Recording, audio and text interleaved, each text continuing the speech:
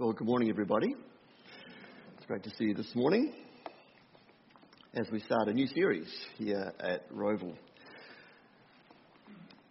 In 2015, Glenda and I had the privilege of going with another couple to the United States for a trip from up the northeastern coast, so from Washington up through New England, down the coast, back to New York. I think it was about 4 weeks we might have been away. It was a wonderful experience of seeing some great sights, iconic sights, meeting some people, some wonderful people, some unusual people, and eating lots of food. I think that became one of the memorable things about our trip as we think back on the things that we saw was the things that we ate. Things like Ben's chili bowl. It's actually a hot dog in a bun. People line up for hours for this. They go to the baseball, and they eat this. But in the shop in Washington, they line up for hours to get one of these chili burgers, and they are awesome if you like chili. Apple pie in Vermont, place of apples. Lobster rolls in Maine. I think we had 3 of these. Down the coast, not just in that one place. Lobster ice cream. Give that a miss. That was pretty ordinary. And then we made our way to New York City. Wow. The food there was just incredible. Fried chicken and waffles. It's an awesome combination. That's not what I had. Glenda had something a little bit different to that, as you'll see on her, but I think she had the greens, vegetables that go with, or beans or silver beet, whatever it was with that. Food crawl through the Jewish delis of the Lower East Side. Awesome food. These little takeaway that you go and just get little bits along the way. Finishing up, that was another one. That was the New York cheesecake from the original home of the original New York cheesecake in Brooklyn. And then this one here. This is a Reuben sandwich from Katz's Delicatessen, where you have to book to go in there. It is so popular. And I thought, we'll get one each. Glenda has something a little bit different to this. You could share that with 3 people, 4 people probably. It is jaw-breaking. It was just delicious, and lots of other things as well. You weren't hungry before you came here, were you? Not good for the diet, probably. We need food to survive. We need to eat, or we die. That's the choice we have. But there's something about food that meets more of the needs we have than just hunger. We eat for other things that are going on in our life, in our world. When we're sad, when we're lonely, we'll go to the fridge, we'll go and eat something. Who in COVID, have these things called comfort food? Who during COVID ate lots of food and still sort of trying to get over that? We eat when we celebrate. We have parties, we eat. We came last night, we ate. Someone dies, we have a funeral, we eat after the funeral. When we want to get to know someone better, we say, do you want to come for a meal? Do you want to go out for coffee next week? We love getting together with each other and sharing food together. Do you know who else loved to eat? His name is Jesus. And he loved food. He loved getting with people and just slowing down life and eating with his friends, with those around him. He called himself, the Son of Man, a name he gave himself. The Son of Man comes to eat and to drink. Now, the Pharisees saw Jesus doing this. They saw him everywhere he went, eating and drinking, and they said, he's a glutton. He drinks, he's a drunkard. They didn't like him. They criticized him for the way that he spent time eating and drinking.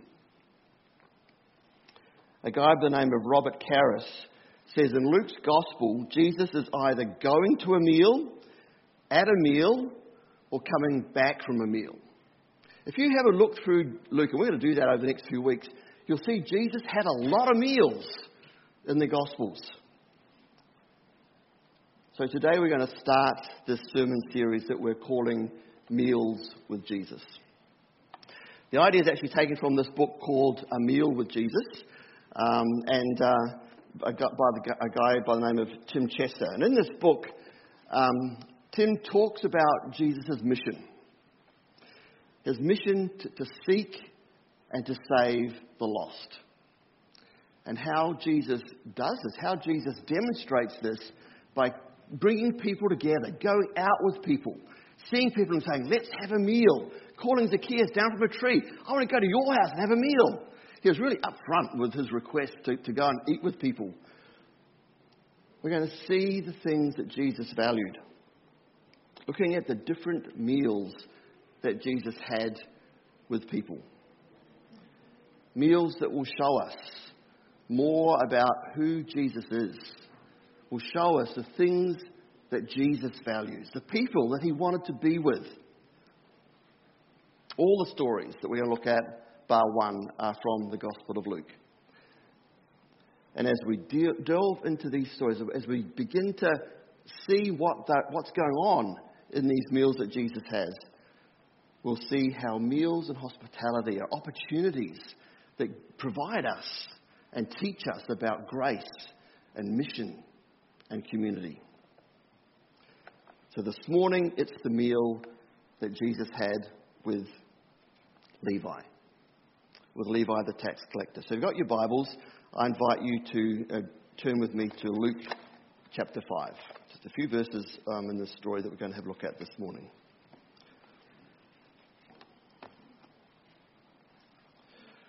Luke chapter 5 and reading from verse 27.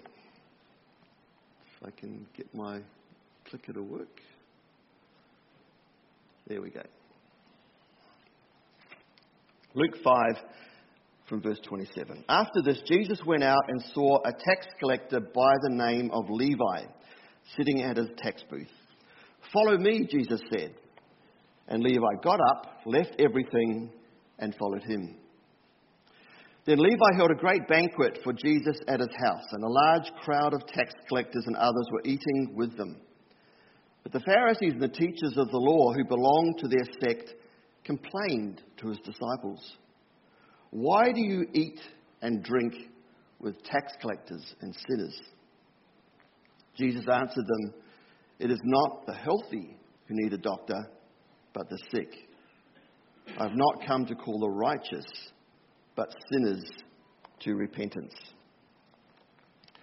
This story in Luke is a meal of grace. A meal of grace. A meal that Jesus had in this tax collector's house. And in that meal demonstrated grace. The verse begins with the phrase, "after this," in verse 27. After this. Whenever we see a phrase like this at the beginning of a passage in the Bible or a story, we need to stop and think, what's going on? Often you'll see the word "therefore." And the first thing you need to do when you come to a passage that starts "therefore," you need to look, well, why is this therefore? Why is this there? What is that word "therefore"? Because there's something happening before it. We've got to know what's happening there so we know what's going on here. Well, this word isn't "therefore." This is "after this." So what is going on before? What's happening after or before this passage that we're looking at? Jesus is in Galilee, a place that he spent a lot of time at. Beginning of, if you look back in chapter 5, you'll see where he's standing here it's called the Sea of Gennesaret. It's the Sea of Galilee, a lake, a big lake in this province of Galilee. And Jesus is there. And he comes to this lake and he sees some fishermen at the edge of the lake washing their nets. They've been out all night, they're washing their nets. And Jesus asked for one of the guys, a guy by the name of Simon, a guy who became Peter, to take him out on the boat. And there in the boat he began to teach the people who gathered around the shores of this lake. And as they finish up, Jesus says to Peter, or to Simon, "Simon, throw your nets in." Now Simon and the other fishermen in that area had been out fishing all night and had caught nothing. Absolutely nothing. They were washing empty nets. And Jesus, not a fisherman, he's a carpenter, says, throw your nets in. And Peter does. He throws them in. And suddenly this huge haul of fish is caught in his nets. So big that he calls out to the other fishermen, hey, bring your boats out. You've got to help me get this catch in. Such a big catch, the net starts to break. They make their way to the shore, and Jesus says to Simon and his other fishermen friends, come, follow me. They leave their nets and come and follow Jesus. And then we see further on in this chapter, after that episode at the lake, Jesus heals two men. The first is a man with leprosy. Lepers were shunned by society. Lepers could not live with their families. They were sent out. They lived on the rubbish heap of the town, isolated. They were untouchable, despicable people, outcasts. And what does Jesus do? He comes to the man and he touches him. No one ever touches a leper. Jesus touches this man and heals him. And a little bit later, he's at a house, this house where people have come to hear Jesus teach. So many people that the house is bursting at the seams, out the doors, peering through the windows. And 4 mates come along with a friend who's paralyzed to see Jesus. They can't get in. And I was outside this house thinking, what are we going to do? And one of the men says, I've got an idea. Let's take our mate Benjamin, or whatever his name was, up onto the roof. We'll pull the roof apart and we'll lower him down. It's outrageous. It's pretty scary for the house owner. The guy's thinking what they're going to do, but that's what they do. They lower Jesus down, and this man makes his way from the ceiling down to the floor. Jesus sees the man and says, your sins are forgiven. The Pharisees are watching. How dare you say that? They say to Jesus. And so Jesus says to the man, well, I can't say your sins are forgiven. I can, but perhaps this will be better. You're healed. Get up and walk. And the man gets up and walks. All this is happening at the very beginning of Jesus' ministry. Jesus is establishing himself as a rabbi, as a teacher. And in doing that, showing the sort of people that Jesus is going to associate with. Jesus is going to call around him. He's putting himself out there. He's showing that he is about mixing with the common people. Mixing with fishermen, smelly, stinky, rough, uncouth, not very well respected people in the society. Mixing with disease-ridden lepers. Telling a crippled man, your sins are forgiven, and healing him. If the Pharisees are getting antsy about what they've seen so far in these stories, imagine how they're going to react when they see what Jesus is doing now. Jesus is about to associate with the lowest of society, the scum of Jewish society. Because Levi is a tax collector. Now, I don't think the ATO is probably most people's favourite government department. I'm sorry if anyone here works for the ATO. But in Jesus' day, the tax collectors were the worst. Jewish people hated tax collectors. It was they were the worst they could imagine a person could be. Remember, Israel at this time was under Roman rule. Not only did that mean that someone else was overseeing all that you did, controlling all that you did, but this Roman power demanded taxes. And so they had to pay taxes to this empire that they hated. And the Romans made it even more despicable by using Jews to collect the taxes for them while in their different provinces, or in this case in Israel. The Romans had a system called tax farming, a little bit like when you have a franchise like a Jim's Mowing franchise, they would put the bid out and saying, who wants to raise taxes for us? The highest bidder got the job of collecting taxes for that part of the province.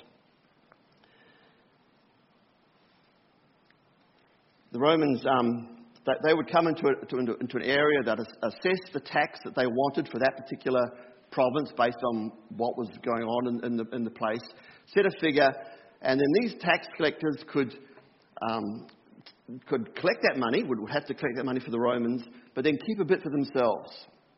And so once they worked out what they needed, they would just work out, I'm going to make this sort of a margin, that's what I'm going to charge. Send in each year to the Romans what they had to pay. What they'd assessed was the tax for that area. The tax collector kept the rest. And the people had no idea what they were supposed to be paying. There was no website they could go to see what the current rate was for tax. It wasn't posted anywhere. They had no option but to pay whatever the tax collector was demanding. And there were two categories of taxes in the land. The first was the main category of taxes had a few components to it. There were things like a poll tax, where all the men aged 14 to 65 had to pay a certain amount. If you're a woman, it was when you were 12 to 65. I'm not sure why they got taxed earlier in their life. There was a ground tax, which required 10% of all the grain that you sold. 10% went to the government. There was tax on oil and wine. That was a little bit lower. Tax on fish. So probably in Capernaum, where Jesus is now, all those fishermen were taxed pretty heavily for their fish that they caught. And finally, there was an income tax. 1% of any money that you earned in an income was taxed. And there wasn't much wriggle room in that category of taxes for the tax collectors to inflate it and charge extra. People kind of had an idea what they were expected to pay. It was always the same rate. And then a little bit more would go to the tax collector. These tax collectors were called the Gabbai, the chief tax collectors. Remember Zacchaeus? Zacchaeus was one of these tax collectors. This is the taxes he collected. They were legitimate businessmen. That was their job, and they weren't defrauding the system too greatly. But they were still hated, but not hated the most. The worst, the most hated tax collectors were those that collected the second tier of taxes, the duties. And these were called the Mochis. Mochis were small operators, far less regulated. They exploited the system as far as they could. There were duties on everything, on using the roads, crossing a bridge, docking your boat at the harbour. There was sales tax, there were import tax, export taxes. A tax was even paid on a cart, and depended how many wheels were on that cart, how much you paid. And these tax collectors, they would roam the countryside, thinking, where the most people are at the moment. Let me go there. I'll set up my booth. I had a good chance of making a few shekels out of this. This is where I'll collect my taxes for today. And so you could be going down a road that you've gone down all your life, never been taxed, and suddenly you turn a corner and there's a tax collector in his booth with his hands out wanting some money. And they could force you to empty all your produce, all the things you're carrying on your back, onto the ground, and they would go through it and tax it for whatever amount they wanted. If you couldn't pay, they'd offer you a loan at good interest rates. Or they'd have a guard who would take you off to prison right away. These were shameless extortionists. These were thugs. The scum of society, the lowest of the lowest in Hebrew society. Levi was one of these tax collectors, one of the most hated people in all of the culture. Now, you probably didn't come to church this morning thinking that you were going to have a bit of a lecture on first century taxation. But I wanted to share that with you, just so you get a feel for the hatred people had for Levi. No one liked him. The only people who liked him was probably his mother and other tax collectors, because they're all in this together.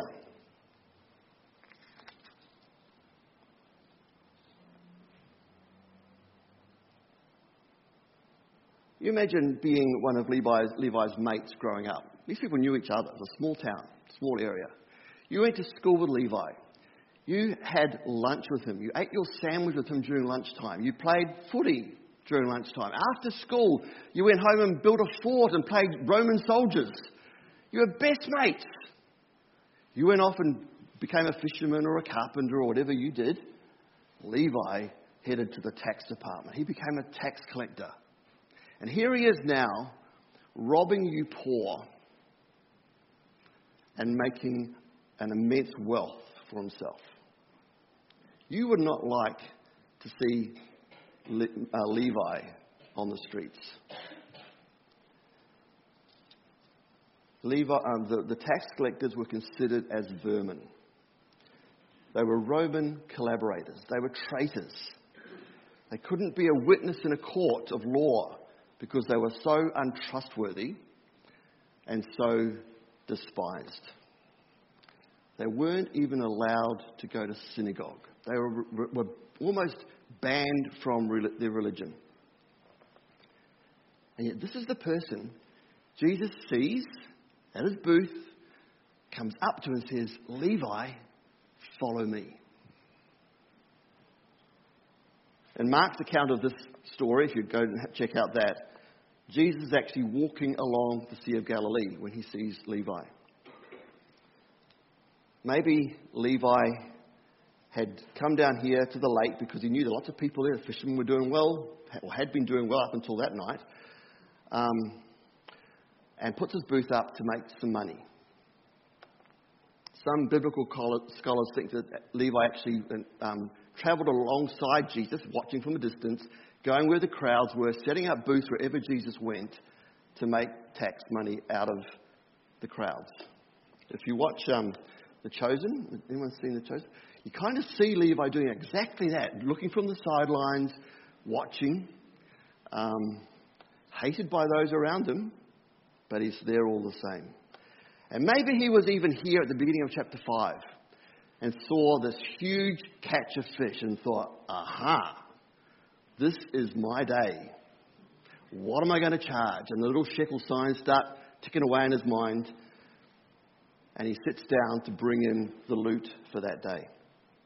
But as Levi is travelling around, maybe watching Jesus, listening to Jesus, he also got to hear what Jesus was saying. Hearing truths that he'd never heard before. All his professional life, all he'd heard was, Levi, we hate you.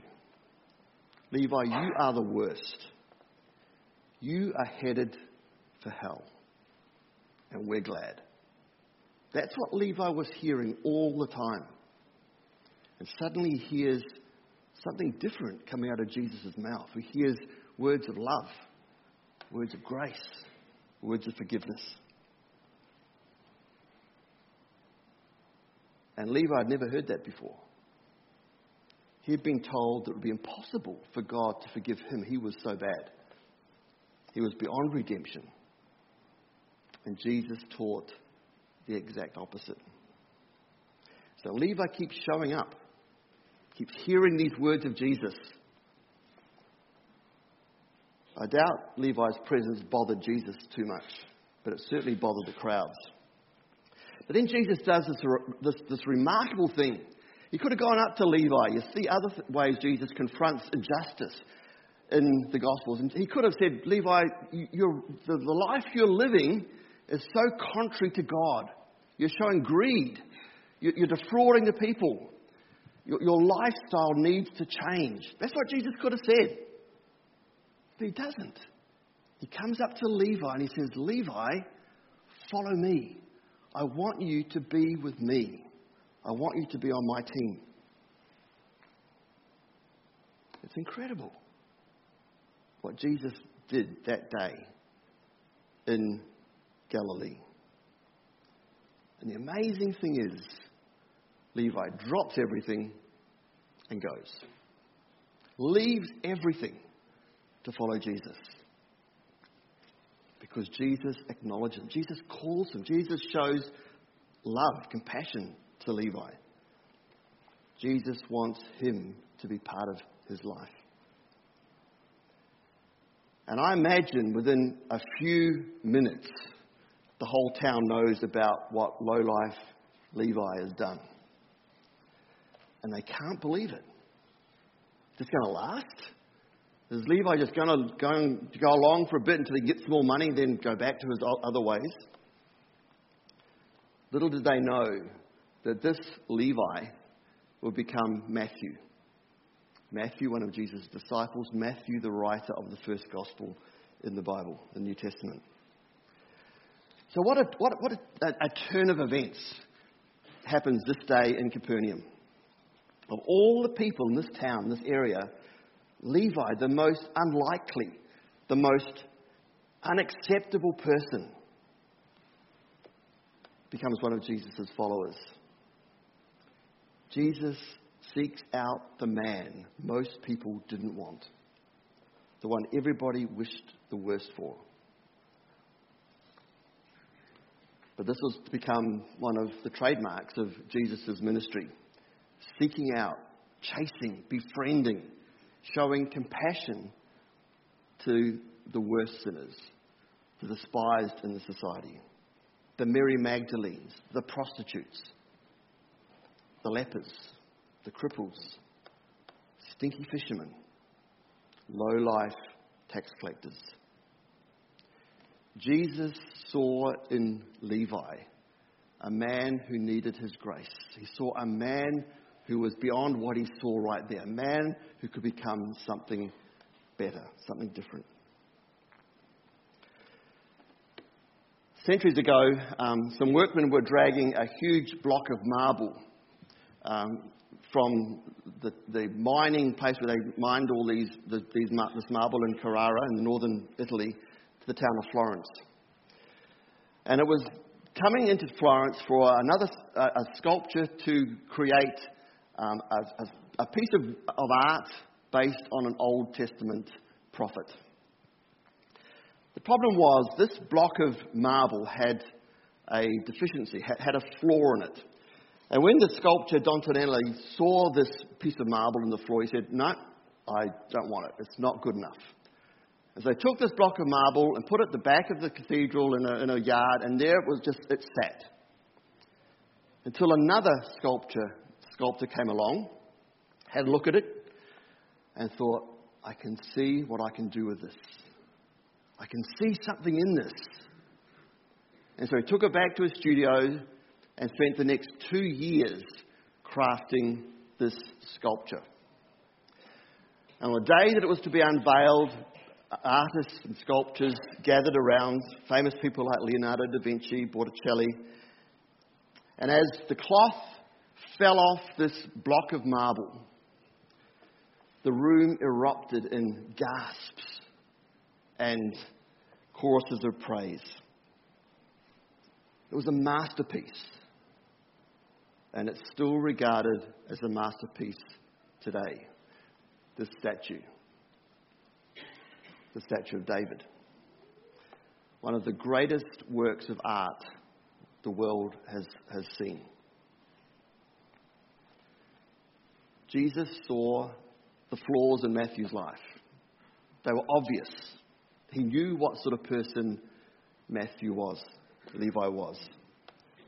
But he saw in Levi Matthew the evangelist, Matthew the gospel writer. And Jesus still sees men and women today beyond their flaws to what they can become. Ephesians 2 verse 10 says, "For we are God's handiwork, created in Christ Jesus to do good works which God prepared in advance for us to do." Jesus sees us like no one else sees us. He looks beyond our flaws, beyond our failings, beyond our mistakes, beyond the mess that we make of our lives. And he calls us as we are, with all those flaws, with all those faults. He accepts us, he forgives us, and he begins to do his work in us to make us this creation that he can see beyond the flaws. And in his grace, he reshapes us, he refines us, he reworks us. He creates us into something new, something beautiful. Levi's life was revolutionized that day. And so he decides to put on a great banquet. A feast to show his appreciation for what Jesus has done for him. A celebration of this new life that he now has. Leaving the tax collecting life behind, now a life following Jesus. And so in verse 29, then Levi held a great banquet for Jesus at his house. And a large crowd of tax collectors and others were eating with them. So Levi invites all his friends. Levi leaves his old life, this life of a tax collector, but he doesn't leave his friends. He stays connected with the people that have been his workmates.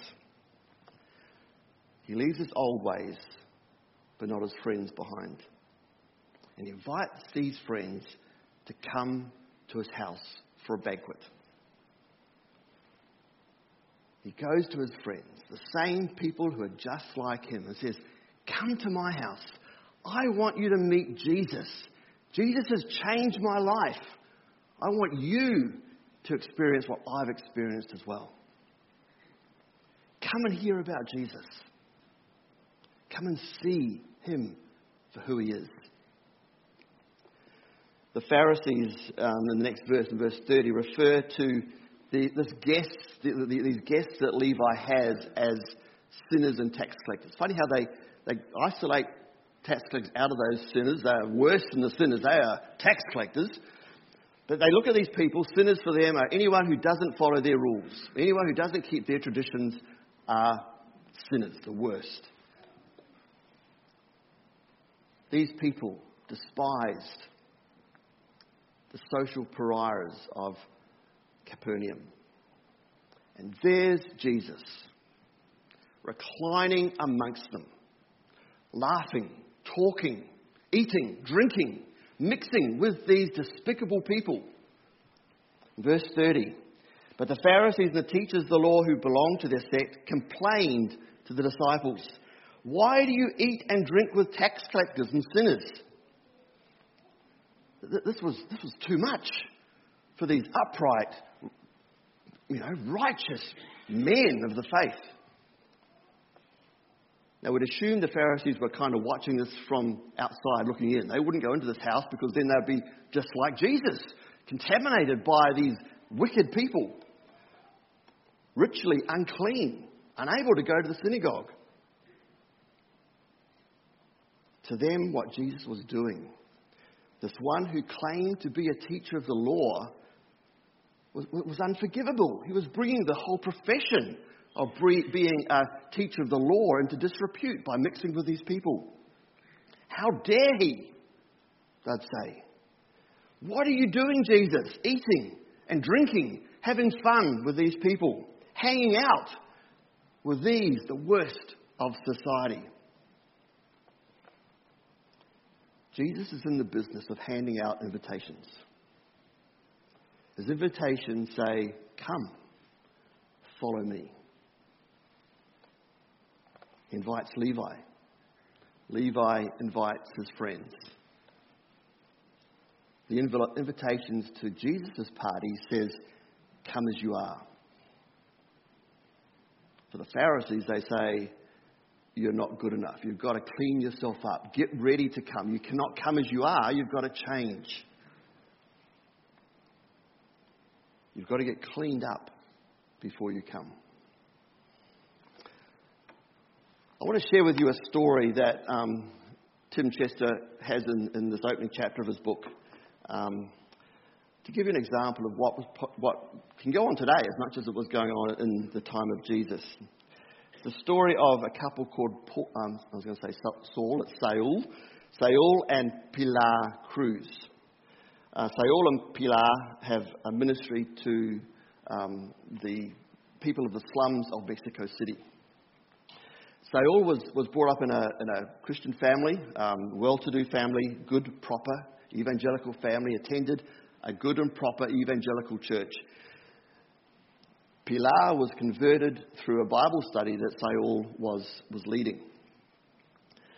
Saul's mother wasn't too happy with this relationship that was developing between her son and this girl. This girl wore very short skirts, high heels, and it wasn't proper for her to be her son's girlfriend.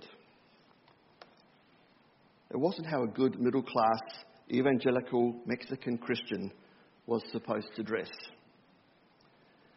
Saul's mother noticed that Pilar had stopped attending church on Sunday mornings, and she thought, my suspicions were right. This girl is not good enough for my son. And so Saul decided one Sunday that he would follow Pilar to see where she went on a Sunday morning. And he noticed she got onto a bus and went to a very poor part of the city. He followed behind her. And as she got off the bus, she met up with this old man, elderly gentleman. And together they started running an impromptu Sunday school class on the streets of this slum in Mexico City. A class for the children of the families that lived in this slum. And after a while, Pilar came over to where Saul was standing. She'd seen him watching from the sideline. And she said, "You may as well come and join us." And Saul came along and started participating in this Sunday school class. And she later explained to Saul why she wasn't attending church on a Sunday where his parents and he attended. She said, if Jesus is Saviour, then He's Saviour of these people as well. And your church is doing nothing to reach them. And so Saul and Pilar started attending another church in a poorer neighbourhood, but the people who went to that church were more affluent. They didn't live in that area. They came to this area to lead these church services. And Saul and Pilar started ministering amongst these poor people in the neighbourhood, reaching out to prostitutes and drug addicts, befriending them, serving their needs, sharing the gospel with them. And some of them started attending the church in this neighbourhood. And then one Sunday morning, Saul and Pilar and their friends came to the church and found the building was locked. And discovered that without any consultation with any of them, the church members had decided they weren't going to have church here anymore because people were coming they didn't want. They didn't like. They were scared their children would be contaminated by these people. And so they decided to move their church to another part of town. The culture gap between the church and the marginalised becomes so great that it was too big for the church members to accommodate. And so Saul and Pilar started another church. Some people gave them a rubbish dump that they could use. As they went to this rubbish dump, built a church on this property, called it an urban transformation centre under the name of Ammonia on a rubbish dump. Sounds interesting name. They didn't call it a church because of the negative connotations people had in the slums towards that word. Now we might look at the story of the Pharisees, what's going on here in Luke, the story of Saul and Pilar, and think, how could they? How could people be so judgmental, so self-righteous? We would never act that way.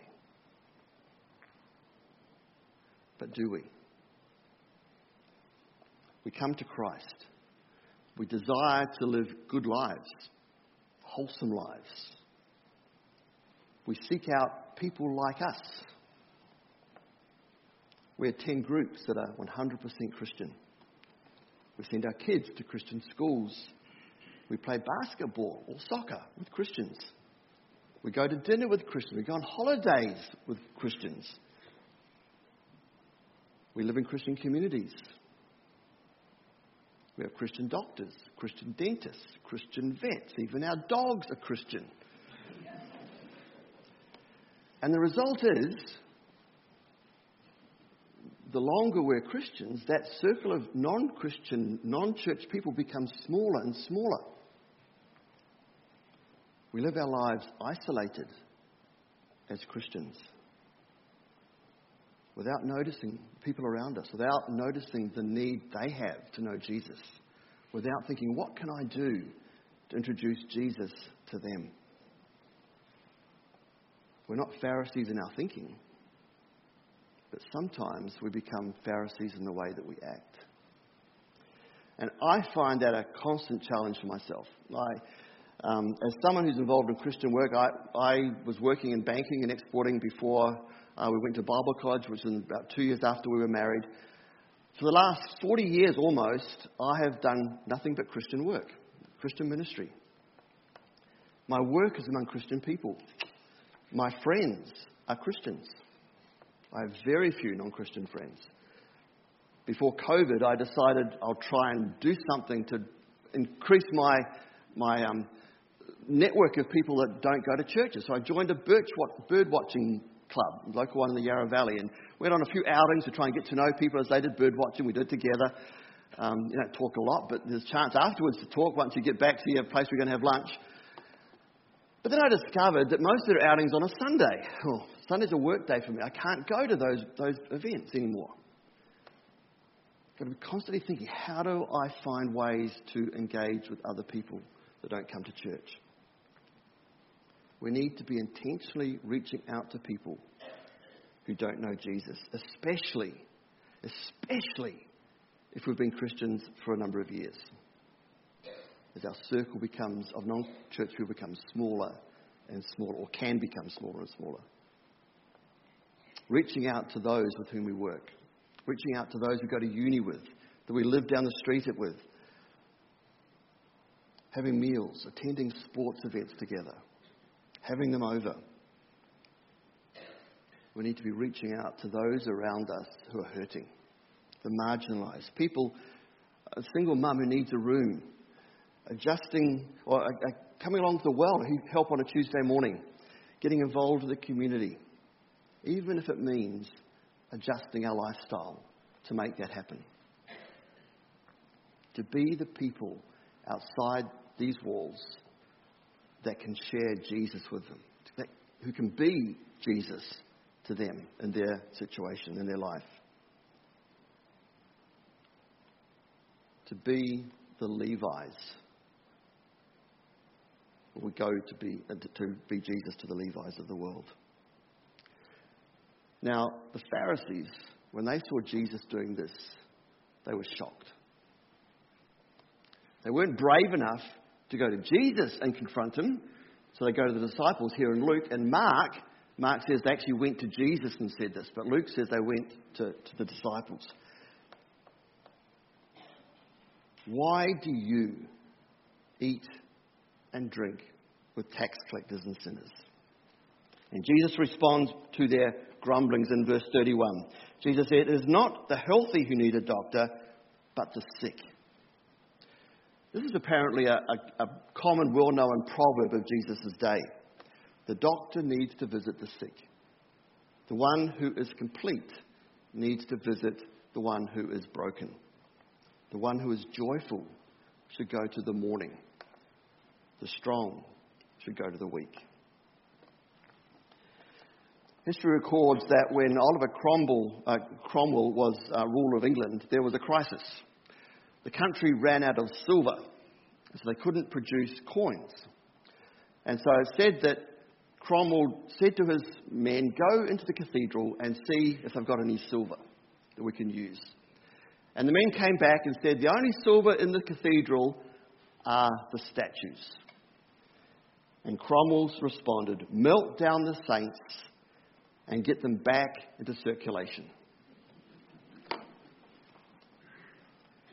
Jesus circulated in his society, especially among those the Pharisees wouldn't go anywhere near. We need to be in circulation today, showing Jesus to those around us. So the first thing Levi does after following Jesus is to throw this great party. Maybe like Levi, when you first became a Christian, you introduced your friends to Jesus. Come and meet this Jesus that I've found. But sometimes we begin to lose contact with people who are in our old life. You could say it that way. Perhaps church has become so busy for us, meetings and things to attend. Perhaps our new behaviour, our new way of life means we don't want to mix with those people anymore. Maybe people have said, don't go with them because they'll contaminate you back into the old life. But those who avoid contamination of sinners are like the Pharisees. Those who earn the label, the friend of sinners, are just like Jesus. So Jesus completes his response to these Pharisees in verse 32. I've not come to call the righteous, but sinners to repentance. There's a bit of irony here in what Jesus is saying. The Pharisees thought they had it all together. They had religion down to a fine art, obeying all these rules that are put in place to say, look, I'm righteous because I followed these rules. But they were just like the needy tax collector, just like the sinners. But they didn't know it. And Jesus is saying in a not too subtle way to these Pharisees, to people who think they're righteous, I have nothing to say. But I've come to those who know they're not righteous to save them. So who are the sick? Who are those who need a doctor? Jesus is talking about you and me. Paul says in Romans chapter 3, verse 23, all have sinned and fall short of the glory of God. John MacArthur says this, the Christian life is not for good people, it's for sinners. Levi was the worst sinner of his day. And we too are often the worst sinners. And maybe you're thinking, well, how am I the worst sinner? I get the tax collectors. Yep, they're obviously sinners. I get the Pharisees and their arrogance and their self-righteousness. But how am I the worst of sinners? We like to compare ourselves to other people. I just noticed the clock and think, well, we've gone way over time here. I'll try and get through this quickly. This man, Robert Wadlow, was the tallest man who ever lived. When he was 8, he overtook his father and towered over his 4 young siblings. At the age of 17, he passed the 8 feet mark, becoming the tallest teenager. And when he last was measured in June 1940, Wadlow stretched a staggering 8 feet 11 inches, almost 9 feet. 2.72 metres for those of you who think metric. I'm still thinking feet when it comes to size. I'm 5 foot 11 and a half. Today I would be 6 feet. I say I'm 6 feet. If I was to stand next to Wadlow and asked you, who's the tallest? It'd be pretty obvious, wouldn't it? It's this guy here. But if I say to you, which of us could touch the moon? Well, Wadlow would be a little bit closer to the moon. But in the scheme of things, neither of us can touch the moon. Imagine if all of us, one of us, was to stand next to Levi, or the worst, the most despicable person in history you can think of.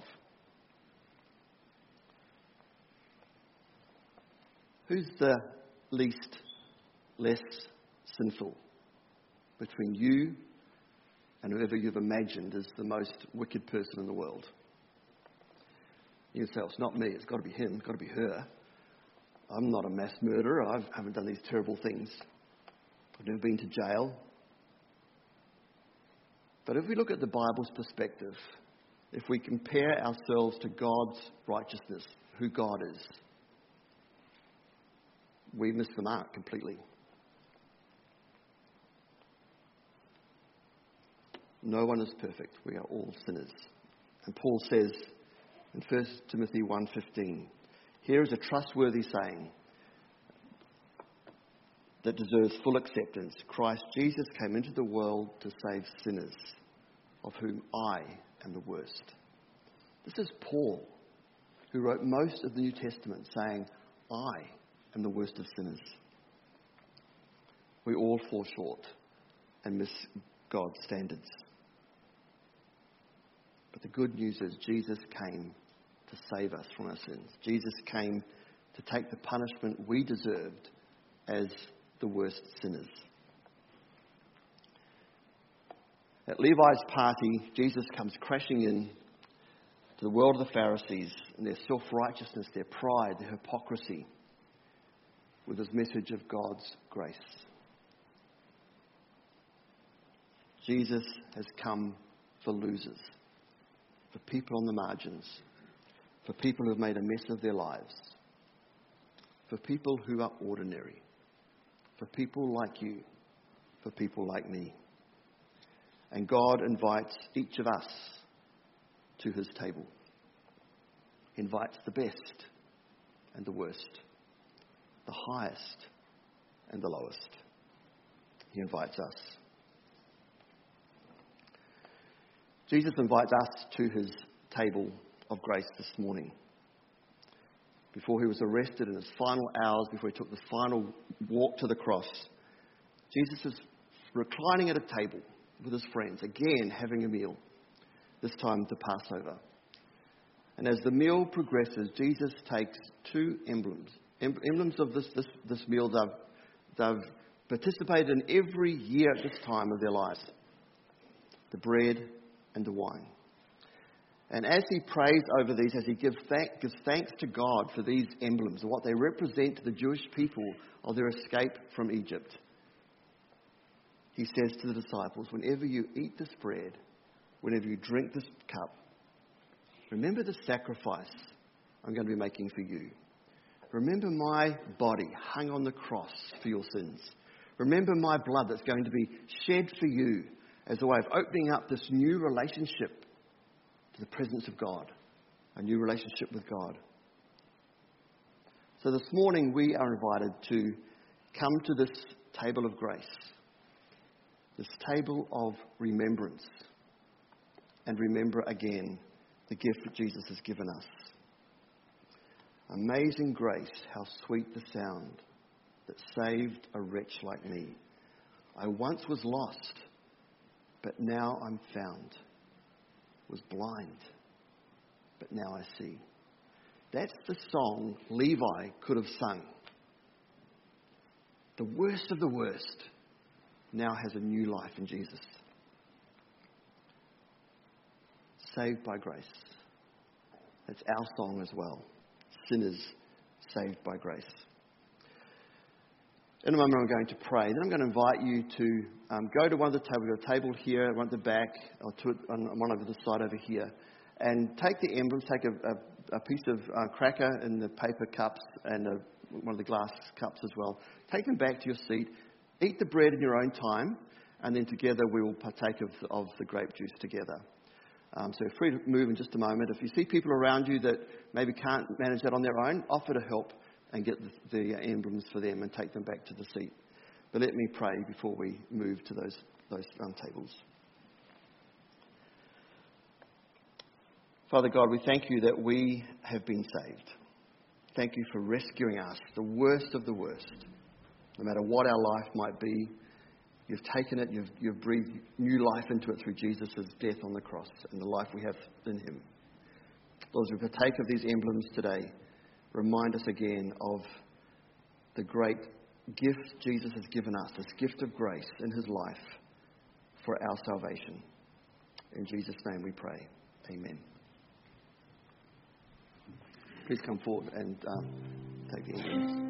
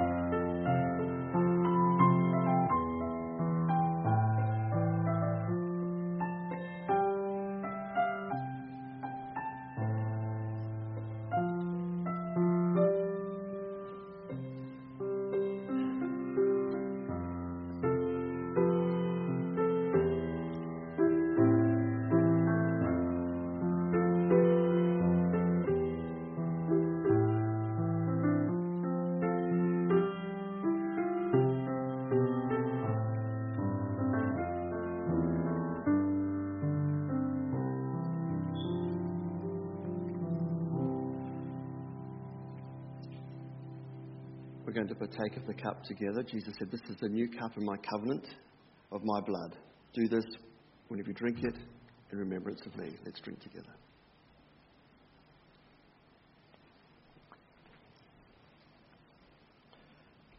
Father God, thank you again for Jesus. Thank you for our Saviour. Thank you for the one who rescues us and redeems us. Thank you too for the story of Levi, the story of a wretched man saved by grace, invited to your table of grace. Thank you, Father, that Jesus saves us, rescues us from sin, our despair, for his forgiveness, for giving us life, hope, a future with you. Thank you for counting us as righteous despite our sin. And Lord, as we live, work and play amongst broken people, amongst people who don't know you, people who are lost, people needing hope, help us to have a heart for them as Levi had for his friends. Help us to be inviting, to invite them into our lives, to invite them to your table. And Lord, help us to do that as a church as well. Thank you for your saving grace in our lives. In Jesus' name I pray. Amen.